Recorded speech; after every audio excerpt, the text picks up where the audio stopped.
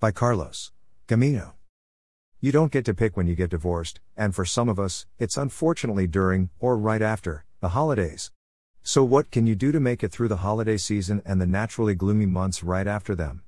Check out these 5 tips. Get rid of guilt. Don't spend too much time alone.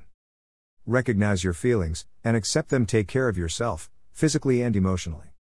Get to know yourself again. Divorce tip number 1, get rid of guilt. It's totally normal to feel guilty during and after divorce, but that doesn't mean it's healthy to get that in your head and let it take up space there. Your life is moving forward now, and you're on a different path. Divorce tip number 2, don't spend too much time alone. You need a support network now more than ever.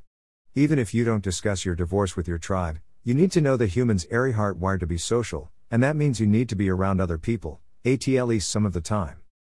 Divorce tip number 3, recognize your feelings, and accept them. It's perfectly okay to have feelings about your divorce, and they can be incredibly broad-ranging.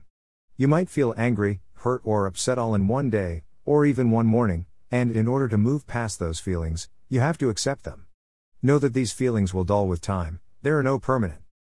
Divorce tip number 4, take care of yourself, physically and emotionally.